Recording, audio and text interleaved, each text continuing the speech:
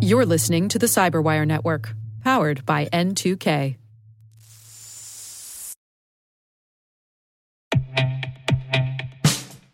And now, a message from Cyberbit. Mastering cybersecurity is like mastering a sport. You build muscle memory through rigorous practice, then you train as a team to foster cohesion while operating under pressure. Like athletes, cybersecurity professionals thrive on hands-on simulation. But traditional courses, certifications, and open-source labs won't build you a winning team. You need Cyberbit.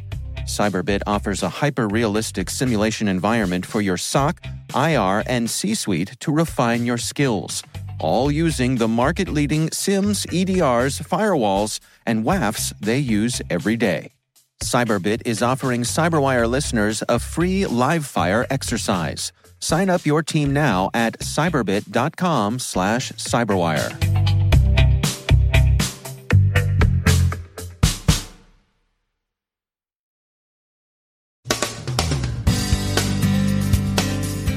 A Russian accountant is indicted for conspiring to influence U.S. midterm elections. Different nations have different styles of information operations because they have different goals. Technology shifts, but underlying principles of propaganda remain. The EU barks cyber deterrence, but doesn't bite yet. North Korea's petty cybercrime wave. Scammer is after altcoin enthusiasts, and there's neither confirmation nor retraction of Bloomberg's spy chip story.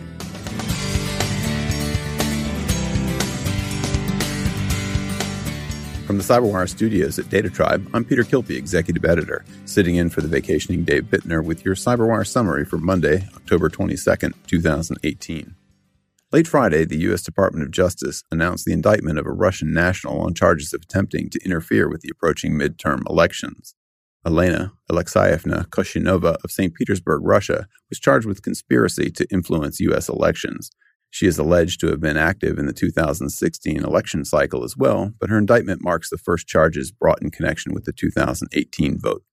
Her role is an interesting one. She's an accountant, and she's charged with managing the finances for Project Lakhta, an influence campaign directed toward the now familiar goal of inflaming existing American political and cultural fissures.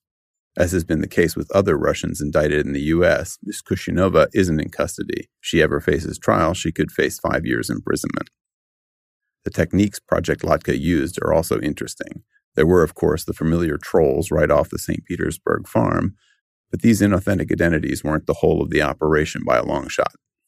The trollmasters also sought with some success to rope unwitting Americans into the op, often by forming and moderating groups on social media. U.S. authorities continue to express concern over influence operations not only by Russia, but by China and Iran as well. Many security firms say that they're not seeing much evidence of operations by China and Iran, but they acknowledge that they could be missing something. It's worth noting that the sorts of activities the three countries are known for differ in important ways. In the case of China, while much cyber espionage has been directed toward the theft of trade secrets, the influence operations reported have for the most part consisted of working to influence policy in certain specific directions. Thus, Beijing has, for example, funded various think tank programs as well as cultural centers at universities. Iran's influence operations have consistently sought to push specific narratives to gain favor and support specific foreign policy objectives. In this, they resemble those mounted by Saudi Arabia. We'll hear more about Saudi influence operations in a moment. Thus, both China and Iran have tended toward positive goals, that is, positive from their point of view. Russian information operations have, in contrast, been negative. Their goal has been opportunistic disruption. In the case of election influence attempts, Moscow doesn't particularly care who gets elected as long as Americans grow to hate and mistrust one another. As the Justice Department points out in its comments on the Kushinova indictment, quote, the conspirators' alleged activities do not exclusively adopt one ideological view. They wrote on topics from various, sometimes opposing perspectives, unquote. This kind of influence operation is inherently opportunistic and inherently easier to pull off than campaigns that have specific positive goals. What's seen as relatively new in these operations is the weaponization of advertising technology that's grown up with the internet. And indeed, the same rifle shot accuracy that can be used to send your ads about airfares and nutritional supplements can be readily adapted to manipulating opinions and beliefs in other areas. But it's worth recalling the underlying principles haven't changed that much. With apologies to Professor McLuhan, sometimes the message stays the same, whether it's delivered by graffiti, pamphlet, broadsheet, loudspeaker truck, radio, television, or tweet. As the Grug points out in his underground tradecraft blog, quote, people keep rediscovering the basic principles of propaganda that were documented a century ago. It's basically like every new technology demonstrates the old maxim, 6 months in the laboratory can save an afternoon in the library, unquote. Saudi influence operations in social media draw attention as the kingdom continues to vigorously and implausibly spin its role in the murder of journalist Jamal Khashoggi at Saudi Arabia's Istanbul consulate. Twitter has banned inauthentic accounts pushing the kingdom's official line. The New York Times also reports that Saudi intelligence services attempted to infiltrate Twitter by compromising an employee back in 2015. The European Union concluded its meetings last week with gruff noises about cyber deterrence, but did not finally enact the sanctions against Russia the UK and Netherlands advocated. Kaspersky says it's detected dark pulsar malware infections in Russia, Iran, and Egypt. Dark pulsar is one of the alleged NSA Equation Group hacking tools the shadow brokers dumped back in the spring of 2017.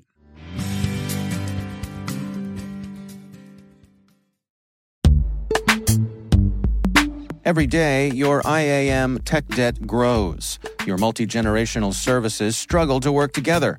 Building an identity fabric can fix this. It makes all your identity tooling stronger and allows you to connect any app to any service you want to use, with zero coding, zero maintenance, and zero app downtime.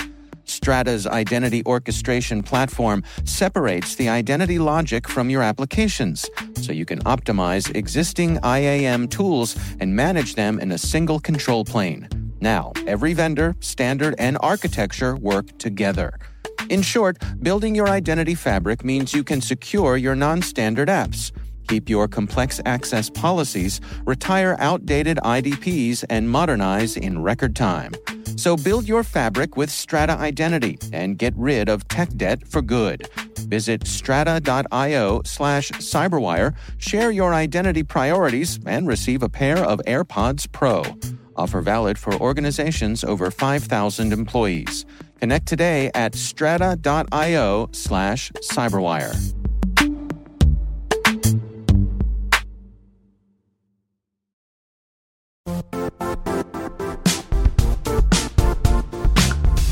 The IT world used to be simpler. You only had to secure and manage environments that you controlled. Then came new technologies and new ways to work. Now, employees, apps, and networks are everywhere. This means poor visibility, security gaps, and added risk. That's why Cloudflare created the first-ever connectivity cloud. Visit cloudflare.com to protect your business everywhere you do business.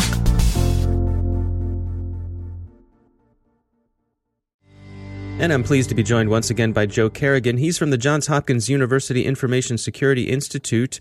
Joe, I was speaking to a security researcher recently who was talking about people's ability to hack into TVs. And one of the things he brought up was this notion of within your home network, basically segmenting it, having a separate Wi-Fi network for your IoT devices. Right. Versus, your regular browse, your laptops, your phones, your regular web browsing. What's your take on that? I think it's a great idea. I do see one issue with it, and it's not something that the only issue I see with it is it's not something every layman is going to have the ability to do. It's going to, it might be out of reach of guys or girls like my parents, for example. Sure, They're probably not going to be able to do this. And my parents actually do have a smart TV in their house. And it would be nice to be able to segment it.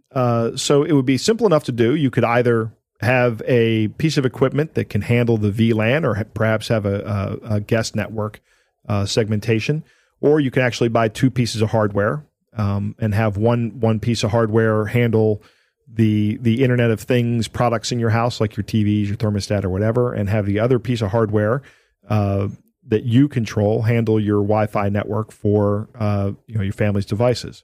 Yeah, this is something we did in our house for a while, just sort of to control access for the kids, to keep them from being on the network at all hours of the day and night. We had a separate network set up for them. that had time restrictions on it, and then one for my wife and I that was unrestricted. Right. That was actually hidden. It didn't broadcast its name, so they didn't even know it was there. And that's great. Yeah, because that's perfect. Because if they knew it was there, sure, they would certainly crowdsource a solution to hack into it. Right. Absolutely. So I've been thinking about doing this as well. Simply because my ISP is Verizon, and I think last time we were talking and you asked if I had any IoT devices in my house, and my immediate response was, "Oh no, I don't have any of those." And then you asked, "Well, what about your cable boxes?" And I went, "Oh yeah, those are essentially just little Linux boxes that sit on my network. They creep in." Exactly. And so these things you don't even think about what you have as an IoT device. Right. We have a television that. Right. That can run Netflix, can run Spotify, it can run apps. So it's on the Wi-Fi network. That's right. And my daughter has one of those as well that she uses as a streaming device and a computer monitor. So again, as we talk about, you and I talk about over and over again, is attack surface. Exactly. And so if you can separate the attack surface of all these IoT devices. Right. And now if somebody compromises one of your IoT devices, and these things never get updated. Right. Then that's the problem with them.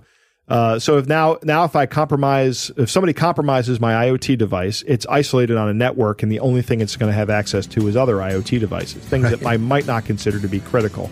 I'm certainly not going to store my data on that part of the network. Right. All right. Joe Carrigan, thanks for joining us. My pleasure. What's Pyongyang's quiet crime wave? Gaming hacks, says Recorded Future. High-profile hacks have tended to serve as misdirection for the persistent, low-level cybercrime North Korea uses to fill its sanctions and mismanagement-depleted treasury. Stealing and reselling in-game purchases would seem to be the very definition of petty crime, but it apparently pays Pyongyang to play. And, of course, ordinary criminals remain busy too. Antivirus company Dr. Web is tracking one hood who's actively pursuing people interested in cryptocurrencies. The scammer goes by the noms de hack Investtimer, HitBlock, and MMPower. As Bleeping Computer notes, the crook works by setting up quite convincing websites that pose as legitimate exchanges. His bogus sites also run phony lotteries, rent coin mining tools that don't exist, or even in a twist on a mystery shopper scam, offers altcoins just for browsing the web. His goal is usually to find crypto wallets and relieve them of their contents. So if you must fiddle with altcoins, fiddle with care.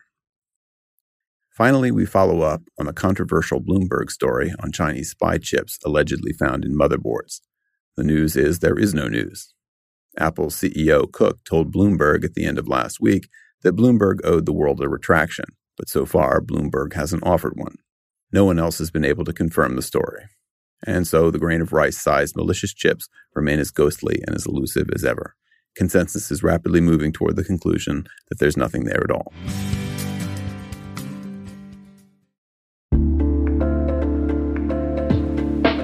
Are lengthy security reviews pulling attention away from your security program? With the largest network of trust centers, Vanta can help you streamline security reviews to win customer trust, save time, and close deals fast. Proactively demonstrate security by showcasing key resources like your SOC 2 or ISO 27001 and provide real-time evidence for passing controls. And when a security questionnaire is required, Vanta takes the first pass for you. Visit vanta.com/cyber to take a self-serve tour. That's vanta.com/cyber.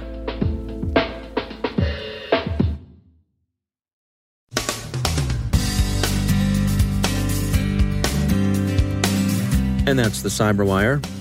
For links to all of today's stories, check out our daily briefing at thecyberwire.com. And for professionals and cybersecurity leaders who want to stay abreast of this rapidly evolving field, sign up for CyberWire Pro. It'll save you time and keep you informed. Listen for us on your Alexa smart speaker, too. The Cyberwire podcast is proudly produced in Maryland out of the startup studios of Data Tribe, where they're co-building the next generation of cybersecurity teams and technologies. Our amazing Cyberwire team is Elliot Peltzman, Puru Prakash, Stefan Vaziri, Kelsey Bond, Tim Nodar, Joe Carrigan, Carol Terrio, Ben Yellen, Nick Valecki, Gina Johnson, Bennett Moe, Chris Russell, John Petrick, Jennifer Iben, Rick Howard, Peter Kilpie, and I'm Dave Bittner. Thanks for listening. We'll see you back here tomorrow.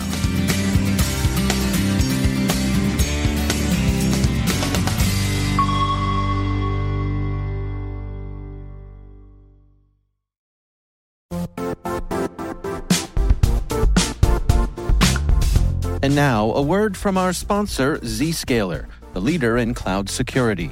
Cyber attackers are using AI in creative ways to compromise users and breach organizations. In a security landscape where you must fight AI with AI, the best AI protection comes from having the best data. Zscaler has extended its Zero Trust architecture with powerful AI engines that are trained and tuned by 500 trillion daily signals. Learn more about Zscaler Zero Trust Plus AI to prevent ransomware and AI attacks. Experience your world secured. Visit zscaler.com/zerotrustai.